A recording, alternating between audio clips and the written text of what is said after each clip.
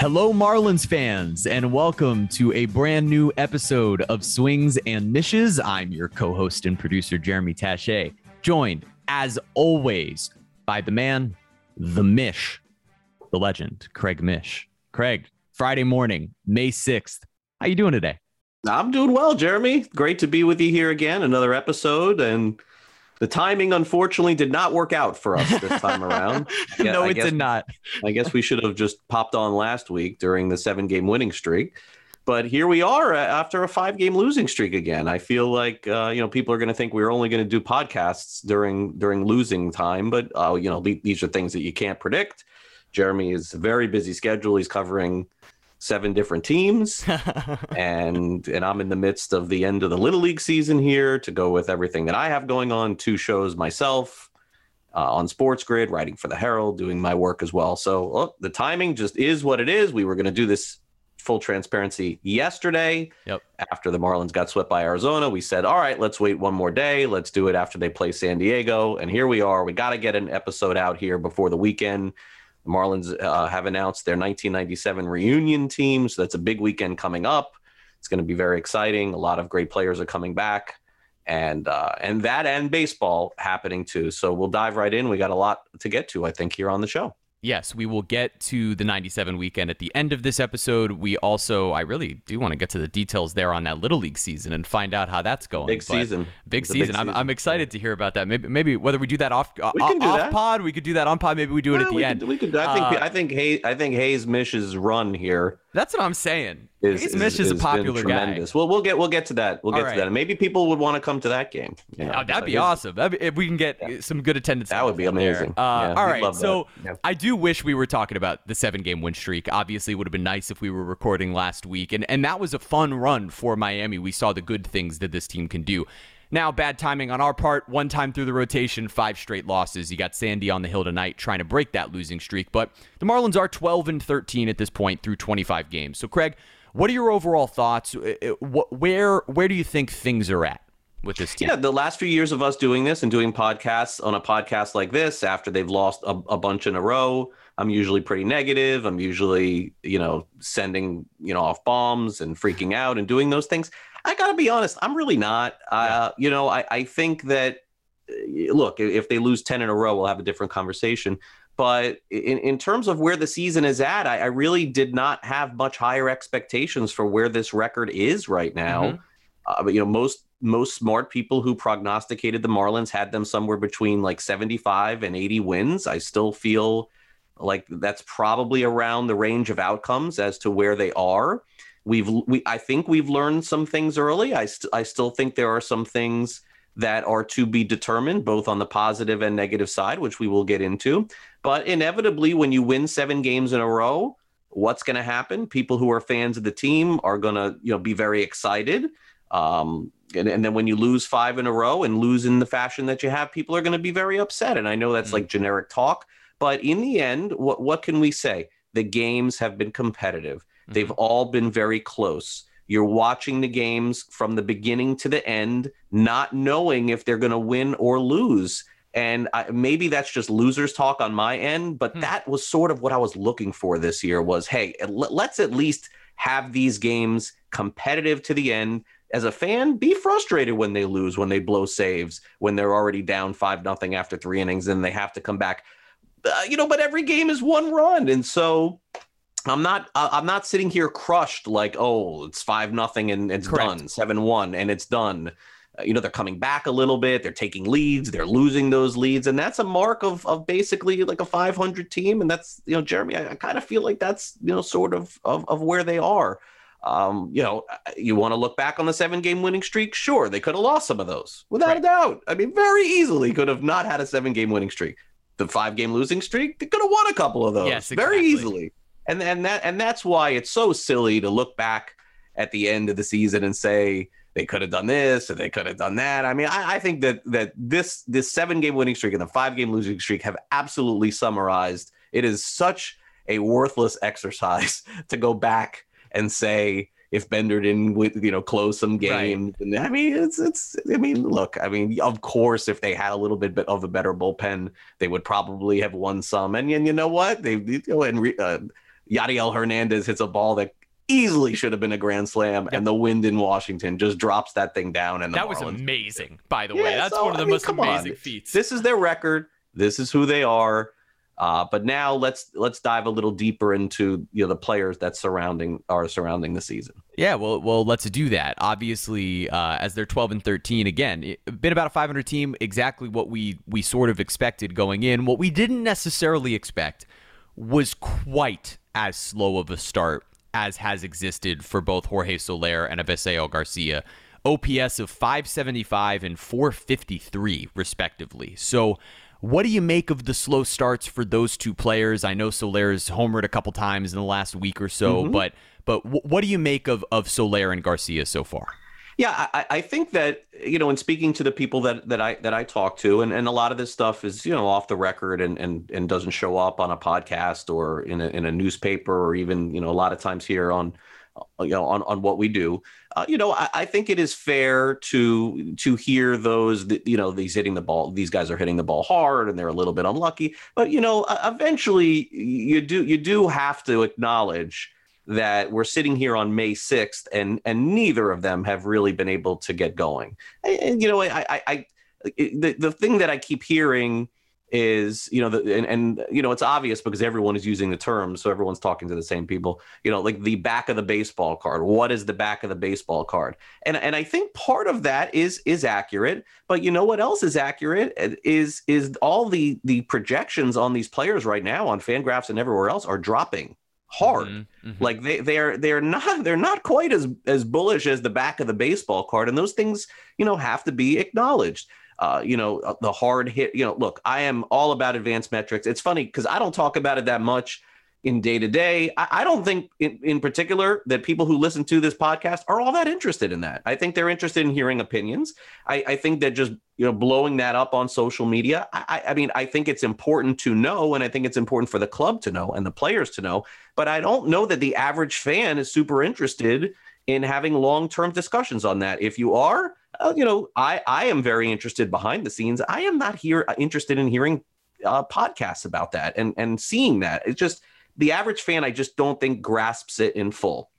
So to say that Avisail Garcia hits the ball hard, to me, I heard that Lewis Brinson hit the ball hard for 3 years too, So, and I'm not saying that Avi is Brinson at all, but that's a fact. Like we sat through 3 years of people tweeting out that Lewis Brinson is hitting the ball so hard and all he's got to do is just make more content, and it never happened. Garcia is concerning. I don't know what's going on. The at-bats look very uncomfortable. He sees less pitches than any other player in baseball. He swings at the first pitch more than any player in baseball, and that worked for him, Jeremy, for 10 years. So why is it not working this year? I don't know. That's the job of the Marlins to figure that out. But to just have this over and over and over again in these uncomfortable at-bats that I'm seeing, I'm perplexed. I don't know. Yeah. I have to believe this player is a lot better than what he's shown thus far. Again, the metrics are there to show that he should be better. The batted balls in play absolutely show that he should be better. But I'm very big on some of these projection systems, and they're all showing a significant drop on him for the rest of the season for whatever reason. A little bit less concern on Jorge Soler, Jeremy, because I do think that eventually Soler is going to get hot. He's going to hit 30 home runs. I really do think that maybe the batting average still sits around 206, that could be ugly. It's crazy. But he's going to hit some bombs. I don't know. For him, I'm a little different. Mm-hmm. I just think that he's missed on some pitches. I see them coming over the plate. I see him missing, and you could just see like I just missed that. I think Soler, eventually it will happen. But to say that I'm not concerned at this point, I haven't said a word about Avisail Garcia up until 2 days ago, because I want to give it the fair amount of time. We're at the time where it is fair to start discussing this. They gave him a 4-year, $55 million deal. This was a Derek Jeter deal. Let's be clear on that. This was Derek Jeter's deal for sure. Hey, Derek Jeter also, largely responsible for Joey Wendell too. Okay. Mm-hmm. Positives and negatives here. This is not me throwing, Derek under the bus, but that is his free agent. That is his signing. He was the CEO. That was his decision to make that happen.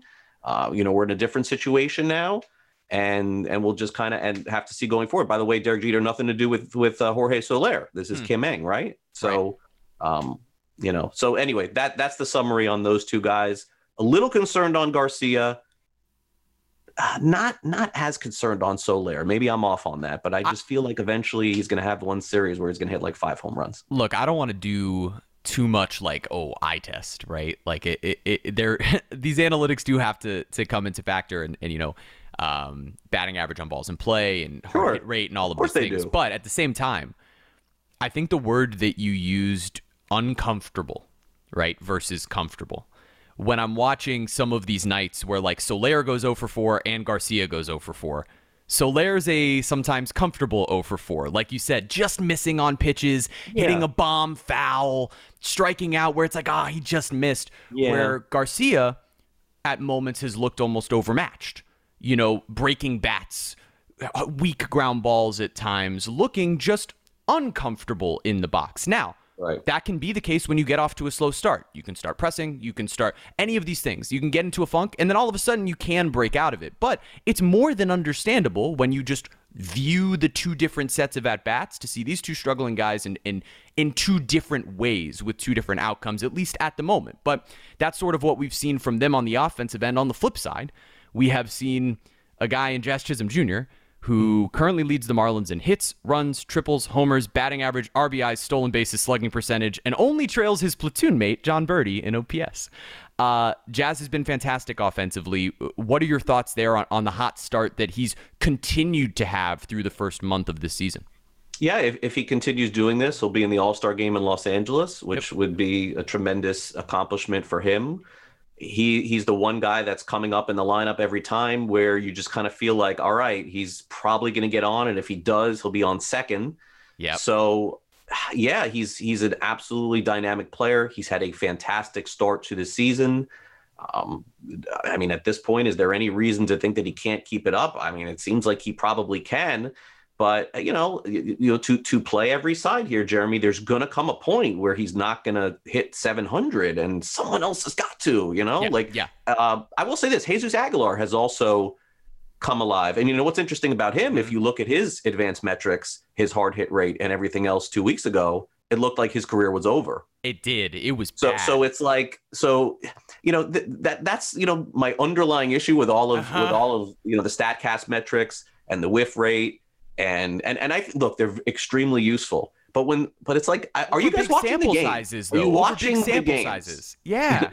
Are you actually watching? Because I'm watching these games, and because somebody's hitting the ball hard, it's like, wait a second, but Avisail Garcia, congrats, you're hitting the ball, but I'm watching you play. It doesn't look like that. I feel like we're losing some of that with this. We lose that. We've lost the plot. But it looks like Aguilar is locked in back to who he was. But that's the 1-2 in the lineup. And honestly, Berti, I'm glad you mentioned Jon Berti. Jon Berti amazing. I don't know what's going on with Jon Berti, amazing. But he's off to a really good start also. Yeah, he's been great. It's fun to watch him play. Like, he's another dynamic player that he's been really after Jazz, been one of the arguably the most exciting player to watch on the Marlins, because same sort of deal. He gets on base, he might steal a base, He's played good defense. It is funny with the Aguilar thing. I was talking with my dad about it, and it was crazy, right? He looked like dead and buried. It looked like it was over. It was unbelievable. It looked like it was gone. It reminded me of I don't know how often you've watched the movie Little Big League.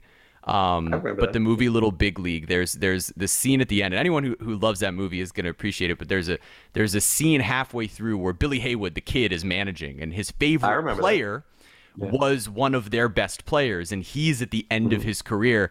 And there's a conversation between the pitching coach and Billy Haywood after this guy goes in and pinch hits and singles, and Billy's so excited. Yeah, way to go, Jerry! Nice single.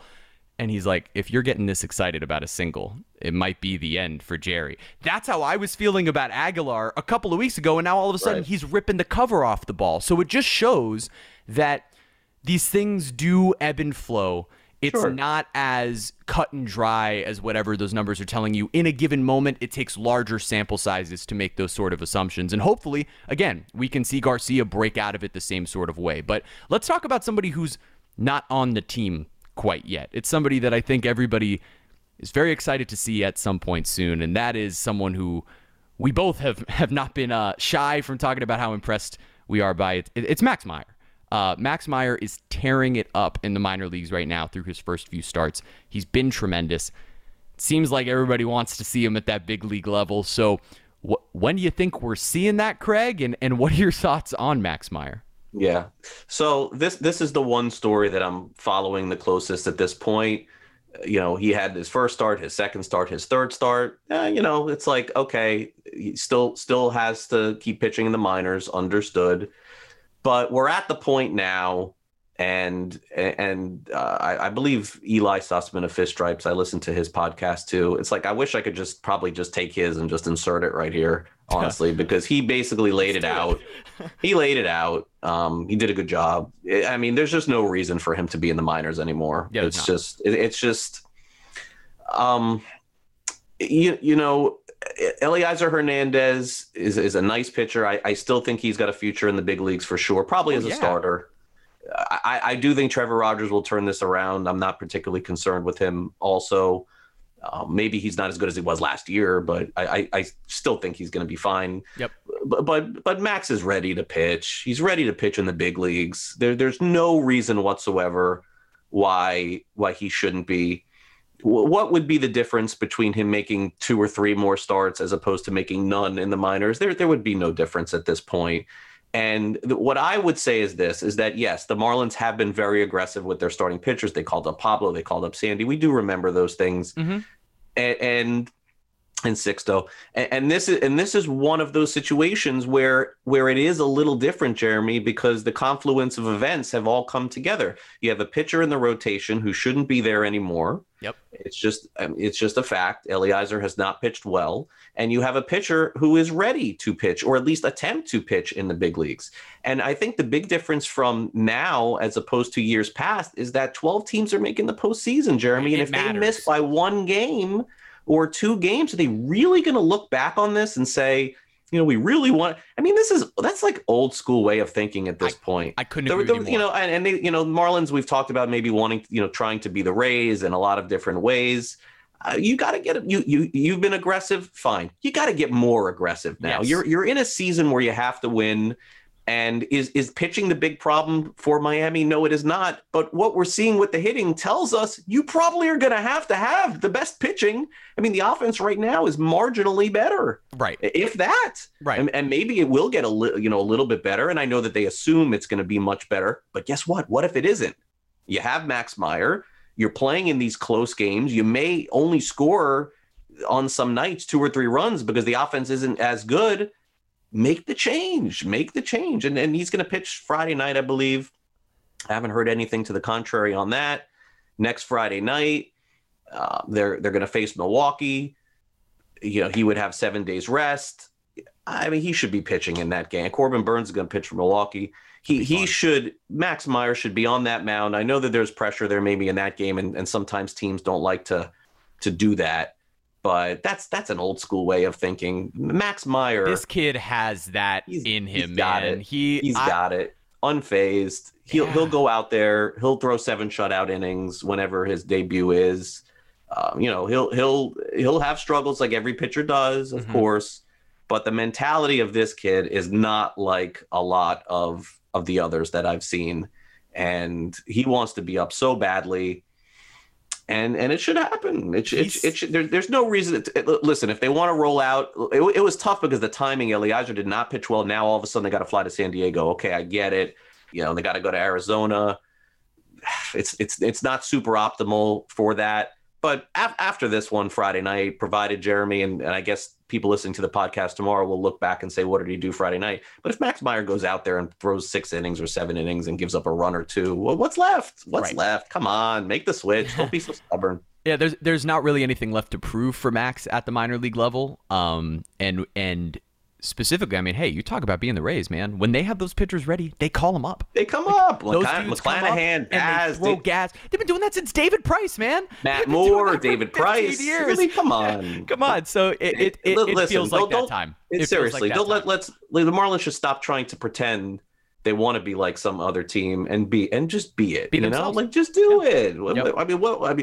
I would love to know what the downside for Max Meyer coming up in the big leagues is. Oh, is it struggling? Oh, you mean like every other pitcher? Oh, you mean like Hunter Green giving up like 15 home runs the other day, like that? Yeah. Well, and even if Max comes up and you do want to baby his arm from an exposure to the lineup standpoint, hey, we're only going two times through the order, the first number of starts, any of those things, you can just pair him with Eliezer. Like, there's no reason why. Or Cody Poteet. Or anybody. You could have a pitcher who is paired as a long reliever with that starter if you want to sort of baby his arm going forward. Or, hey, look, I'm weirdly, and I've never thought I would be, I'm not against a 6-man rotation if that's how you want to handle it and you believe that Eliezer can turn it around and all these things. But the bigger point would be, there's no reason not to have Max Meyer out there giving you a better chance to win. And like you said, Craig, if this team is going to be a 500 team for most of this season, it will come down to just a couple of games for a wild card spot. And if at the end of the year you're looking back and going, if we had just called Max up in May instead of June, could those 3 or 4 starts have made the difference? I just don't think that you should be putting yourself in a position to question whether or not that's possible. Come up, let's find out what the kid's got at the big league level and go from there, because there's not really much left to prove, and he's got that bulldog mentality. So any sort of last news or notes we can get to? Actually, I do have specific things I want to hear from you. I want to hear first any details you want to share about the 1997 weekend before we wrap up. Yeah, so this announcement is like coming out as we're doing the podcast, and so I'm not really sure as far as how many names I can say and what will be out by now. But the Marlins have a release coming out. I think what I tweeted out, I'll just leave it at that. I think there are some other very big names, by the way, that are coming, and by the time this is out, everyone will know. But Jim Leyland is coming, and he was the manager of the '97 Marlins, of course. Edgar Renteria, who got the hit. Livan Hernandez, World Series MVP, and some other really big names too. They're giving out a replica ring on Friday night. They're having a huge fan interaction thing on Saturday. So I'm guessing and hoping they'll make these guys available to sign autographs and things like that, take pictures. And listen, 1997 was amazing. It was such a fun season, and a lot of and even, by the way, some really cool guys that were not the biggest names on that team are also coming back, which I'm actually pretty excited about. A couple of guys I know personally. So I'll definitely be there for at least, I'm hoping all 3, but probably like 1 or 2 of the 3. Life gets in the way of things, but boy, it would be nice to see Max Meyer on the mound for one of those 2 games, Friday and Saturday. That'd be great. Wouldn't it be fun? Yeah, Wouldn't it be great? It'd be cool to see a little 20 years passing of the tour. 25 years, Jesus. Yeah, I vividly remember those. It would be great. And by the way, last thing I want to mention on I think people know by now in terms of trades, yes, you have to evaluate revisionist history. Yes, that's part of it. But for like wins and losses, I generally do not do that. As everyone knows, I get really annoyed when people start doing it. Yeah. I assure you, at the end of this season, if they fall a game or 2 short and they don't call this kid up, I am going to look back and say, hey, that was something that you could have done when you had the chance, but instead you waited a little bit too long. Again, we'll let the whole thing play out and we will see, but no doubt in my mind, he is ready. How he performs, that's anybody's guess, but he has nothing left to prove at that level. You know who else is ready to perform? Hayes Mish. Yes. Playoff games coming up, right? What a great year for Hayes. All right, so let's hear about Hayes Mish's year in Little League or travel ball. What do we got? What's Hayes doing? What league is he in? What are the stakes at play right now? Well, a couple of things. First of all, I want to thank personally Dan McLaughlin and Jim Edmonds from the St. Louis Cardinals broadcast, because they allowed Hayes to sit in the press box with them during a game and listen to the play-by-play. And we were able to do that. That was the very first time he had ever been up there and done that. So it was an amazing experience for him. We obviously recognize making the major leagues is extremely hard, but being a broadcaster is also extremely hard. Yeah. But maybe not as hard. Not the same. There's a way. There's a direct. I mean, you know that you played ball, and here you are having a successful career doing what you're doing too. So we want to throw all the options out there. But anyway, on the field, the team, the Little League team, to travel may be something in the future. I'm not sure. That's a management type of thing. We have to see how things go. But my advice would be to wait, by the way. Just wait as long as you can on he's track only ball. 9. Yeah, 11-0 this season. Woo! The team is 11-0. He has thrown 3 of the team's like last 5 games he's pitched. Oh wow! And he walked a guy for the first time on Thursday night. I think he's the only pitcher in the league that's gone that far without walking a batter. Oh, I love that. And listen, he's hitting too, and the All-Star tryouts are Saturday. It's been a great year. You should definitely message him at Hayes Mish on Twitter. He would appreciate. He's not on there nearly like almost at all. Like he's like scared to even send anything out. but I'm very, very proud. He's had a really great year. My daughter's had a great year performing too. I should definitely mention as well in theater and all that. So yeah, people ask me. Something to mention here at the end. Do it. Because I did tweet out when they were going through a bad streak that I was like, I don't know what I'm going to be doing at the end of the season. We'll see. Yeah. And all that still remains true. Like I took on another job this year. I'm doing a show now, which from 2 to 3 Eastern on Sports Grid. I cannot get to the clubhouse early for games anymore. I feel terrible about that. I have like zero accountability for these guys unless you reach out to me directly. That's not something that I like, that I can't do.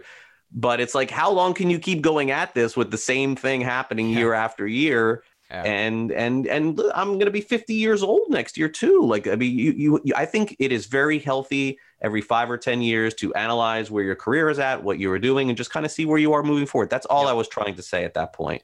And then I said that, and then they won 7 games in a row. Yes, they did. So maybe saying this now here again will spark something. Will spark something new. But listen, I hope everybody has a great weekend. Thank you to everybody for listening. As always, thank you for the support that we receive here on the podcast. I know there's a lot of choices for sports out there going on right now with playoff games and everything like that.